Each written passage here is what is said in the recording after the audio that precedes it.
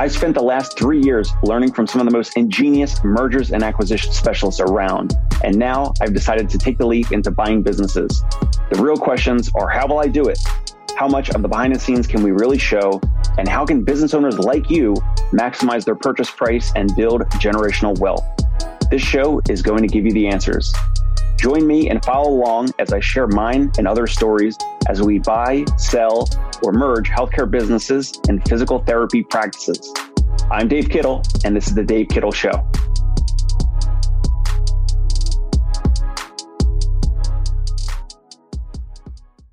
Hey, welcome back to the show. Today we have Donny Orengia with Main Street Therapy Partners. We're going to talk about a couple things, probably make this into 2 episodes. We're going to hear about the origin of Main Street Therapy Partners, who they're looking to potentially partner with and work with, which states that they're in or states that they want to get in. And we're also going to talk about the pros and cons of using a broker or advisor. Before we get into all of that, Donny, welcome on. Hey, Dave. I really appreciate you having me on. Been following your stuff for a while now. You got some really good content going. So just happy to be a part of it. Yeah, no, I appreciate your comments and your feedback on LinkedIn or YouTube and all over the place. So it made sense for me to reach out. And you and I, we were messaging on LinkedIn about a couple of different topics. So, I was just like, hey, we've communicated enough. Let me get you on the show. So tell us about Main Street Therapy Partners. And I think you're mostly in the biz dev role, but tell us about the practice, what you guys are doing, a little bit about yourself, and then we'll kind of go into the interview and the conversation. Perfect. Yeah. So I do business development for Main Street Therapy Partners. Been with the company getting close to 8 years now. And, the quick 30,000 foot overview, brief story without getting too long winded is that 8 years ago when I started, I was actually working for a company called Blue Sky Therapy. So I like to throw that out just because I've done a lot of outreach under that umbrella name. And the long and short is that roughly a year ago, we did a spinoff because our outpatient division, your brick and mortar outpatient physical therapy clinic had grown to a certain size where it just needed its own ecosystem. So Blue Sky Therapy got its start in the skilled nursing space, contracting with skilled nursing facilities, assisted living, home health facilities. And when I'd started, we had 2 outpatient locations, and there was this kind of background desire to grow the outpatient division. Fast forward 7 years later, we now have 14 locations. We are also doing management contracts with orthopedic groups, things of that nature, still doing a little bit within private communities, telehealth, home health, but really just trying to be innovative in the outpatient space. And we currently are located in Maryland, Ohio, Texas, Florida, and our partnership approach, I always use the term geographically agnostic. At the end of the day, with us being a privately held entity, we are very, a lot of people talk about culture, but that's really at the soul and core of what we believe in. So we like to take that agnostic approach because at the end of the day, we're just looking for good people and good businesses that we can help support with our back office offerings. Yeah, makes a lot of sense. Before we move into a little bit more of the conversation, if there's owners watching or listening, are there certain, I know you said that you're kind of geographically agnostic, but are there certain geographics that you guys are really looking to get into, or where, owners might be listening if they're kind of like on the fence and, they're not sure who to potentially reach out to or have their broker advisor reach out to potential buyers like you guys? Should they do so if they're, located in a certain place or not? Yeah, we'd love to keep growing in the markets that we already exist in. So the Dallas-Fort Worth Metroplex, the DMV region, Southwest Florida, we're pretty much all throughout Ohio. But at the end of the day, Dave, this modern day and age, you can do a lot remotely. We've still got our operators visiting our locations, pretty much on a quarterly basis. But, strong markets, right? Very rural areas are a little more difficult. But some of our strongest performing clinics are actually in more rural pockets just because they've been established in a community for so long and they really carry a lot of that market share. So I don't want to, not answer your question, but the reality is that we're willing to at least engage in an initial conversation with pretty much anyone. All right. Got it. All right. And so today we're talking about brokers and advisors, pros and cons, just initial jumping off point. What do you got? Oh, man. Okay. We'll try to keep this concise. We've got experience with working with the niche brokers that really only do physical therapy deals.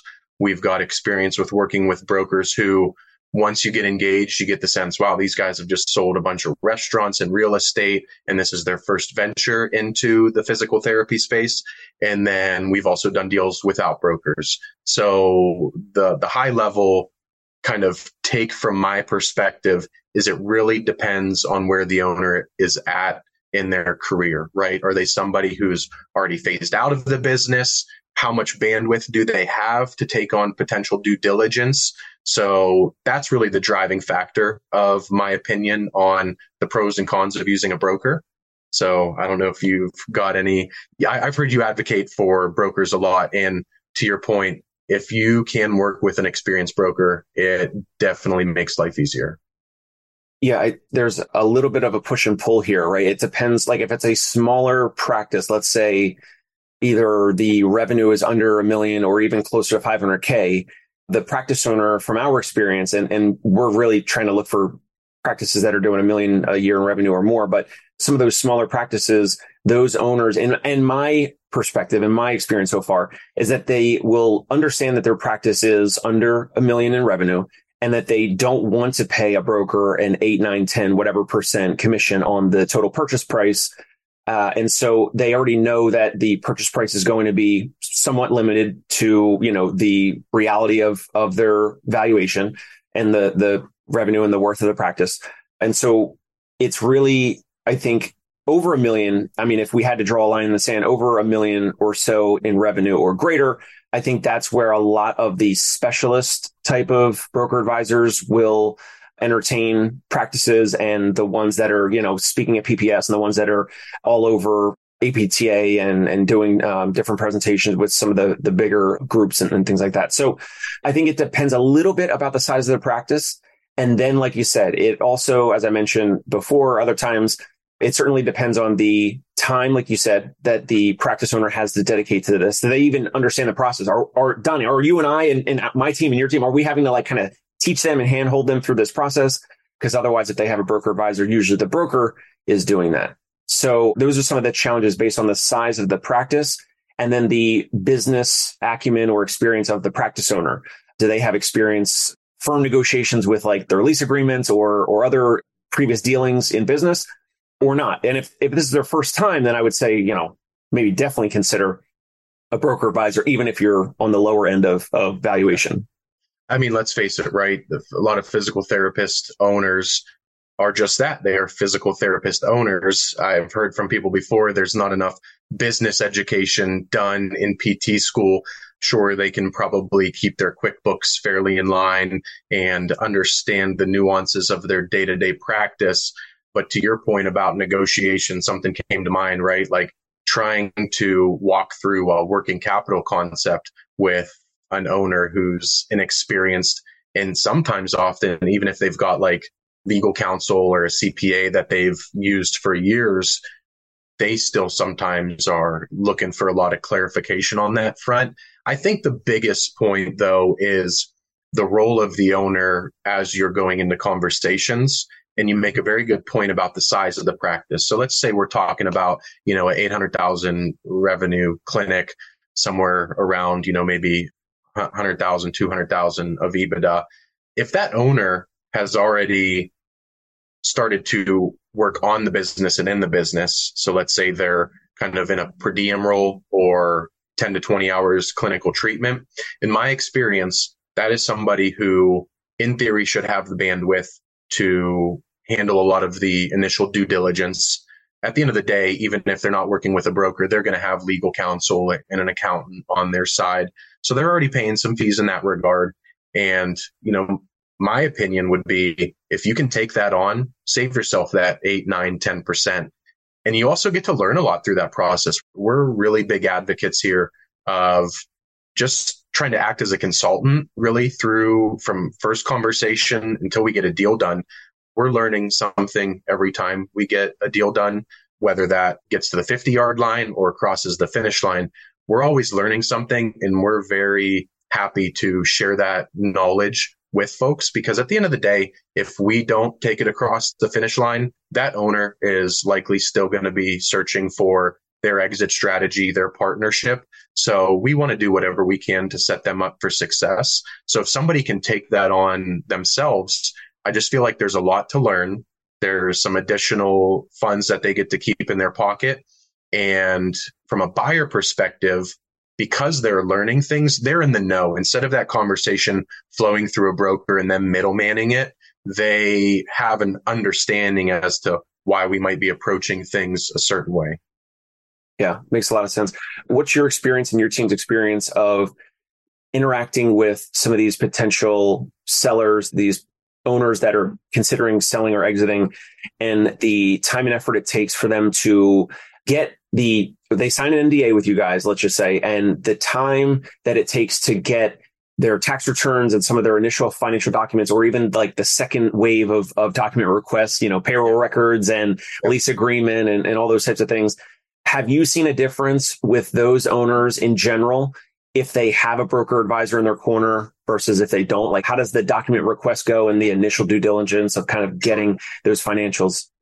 Yeah, there's not really a cookie cutter answer there because it really differs. And I think this is a good time to mention that if an owner is going to work with the broker, in my experience, I highly recommend they work with somebody that at minimum has done a physical therapy deal before. Again, there's some national brokerage firms that represent any type of listing that might be local, and they feel like that makes sense to work local.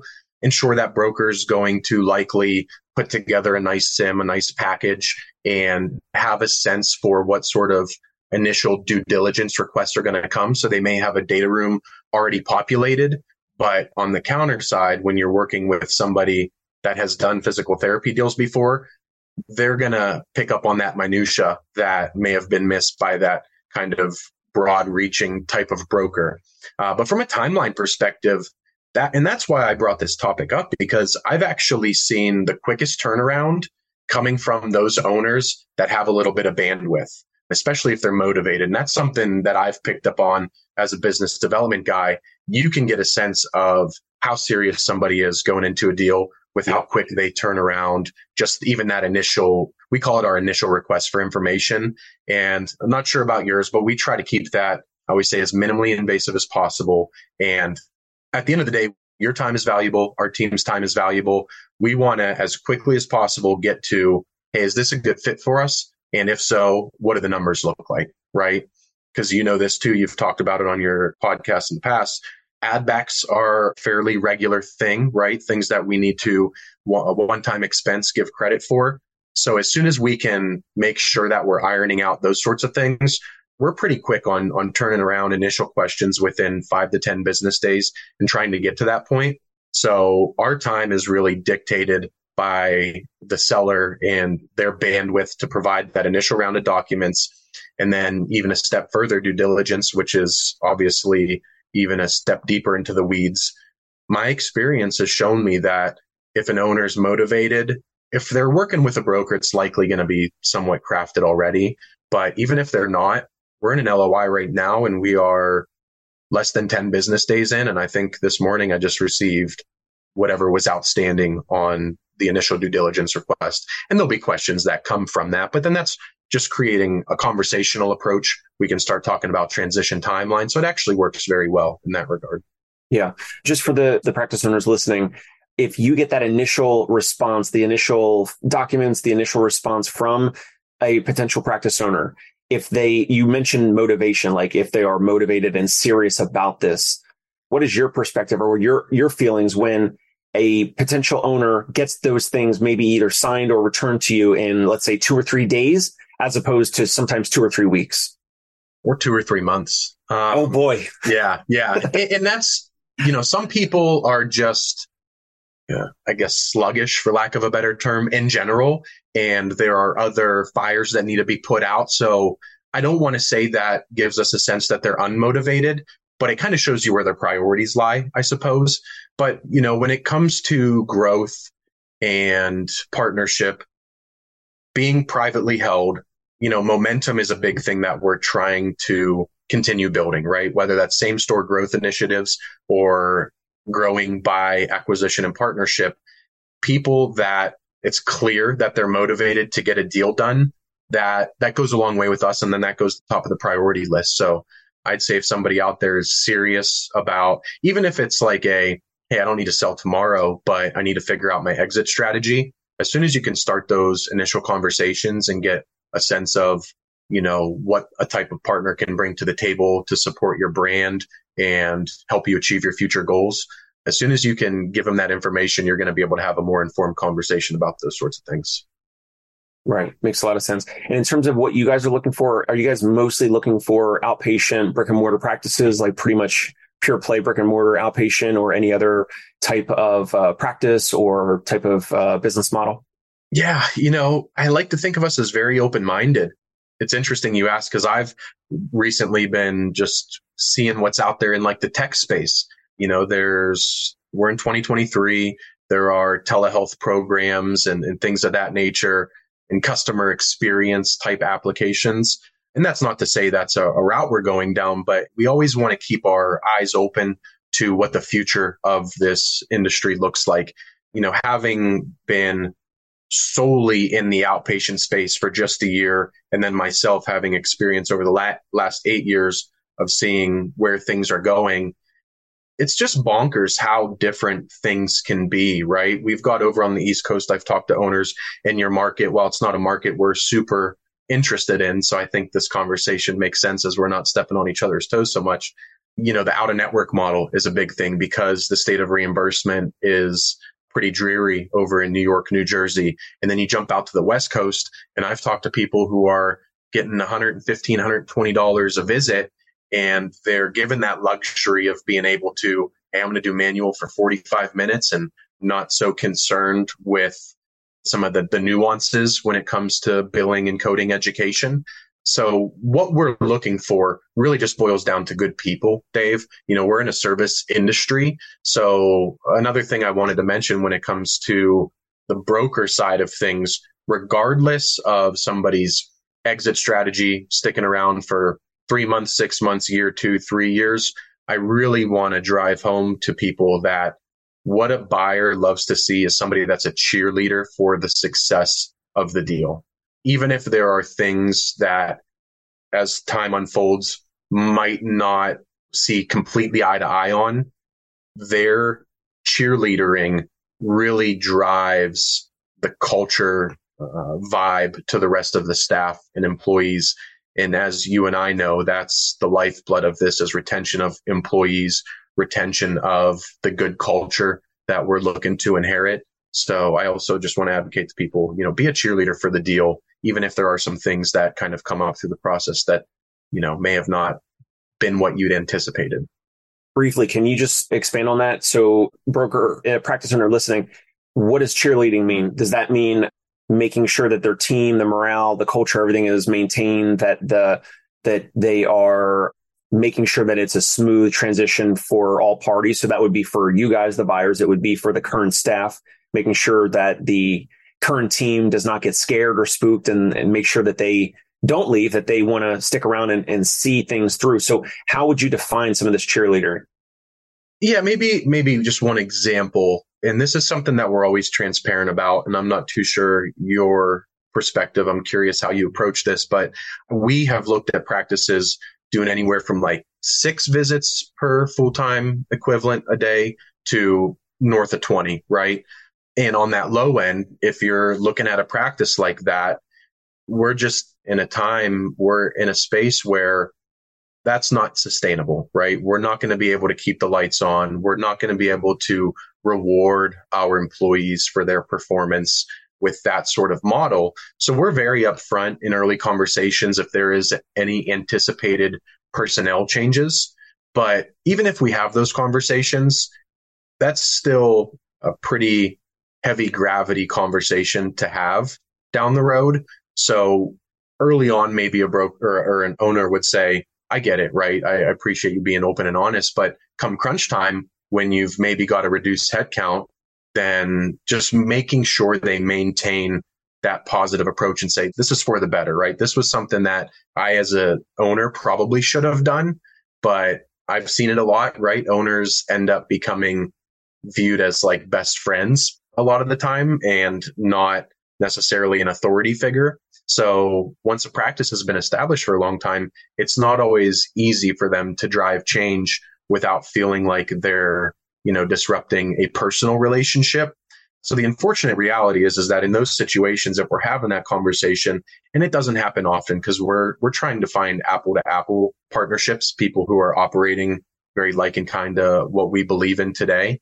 But if that ever comes up, it's again, understanding that early on because we'll be open and honest about it, but then maintaining that positive attitude and understanding any sort of changes that do go on are ultimately for the benefit of the patients, the staff, and the brand. Yeah, very well said. I agree.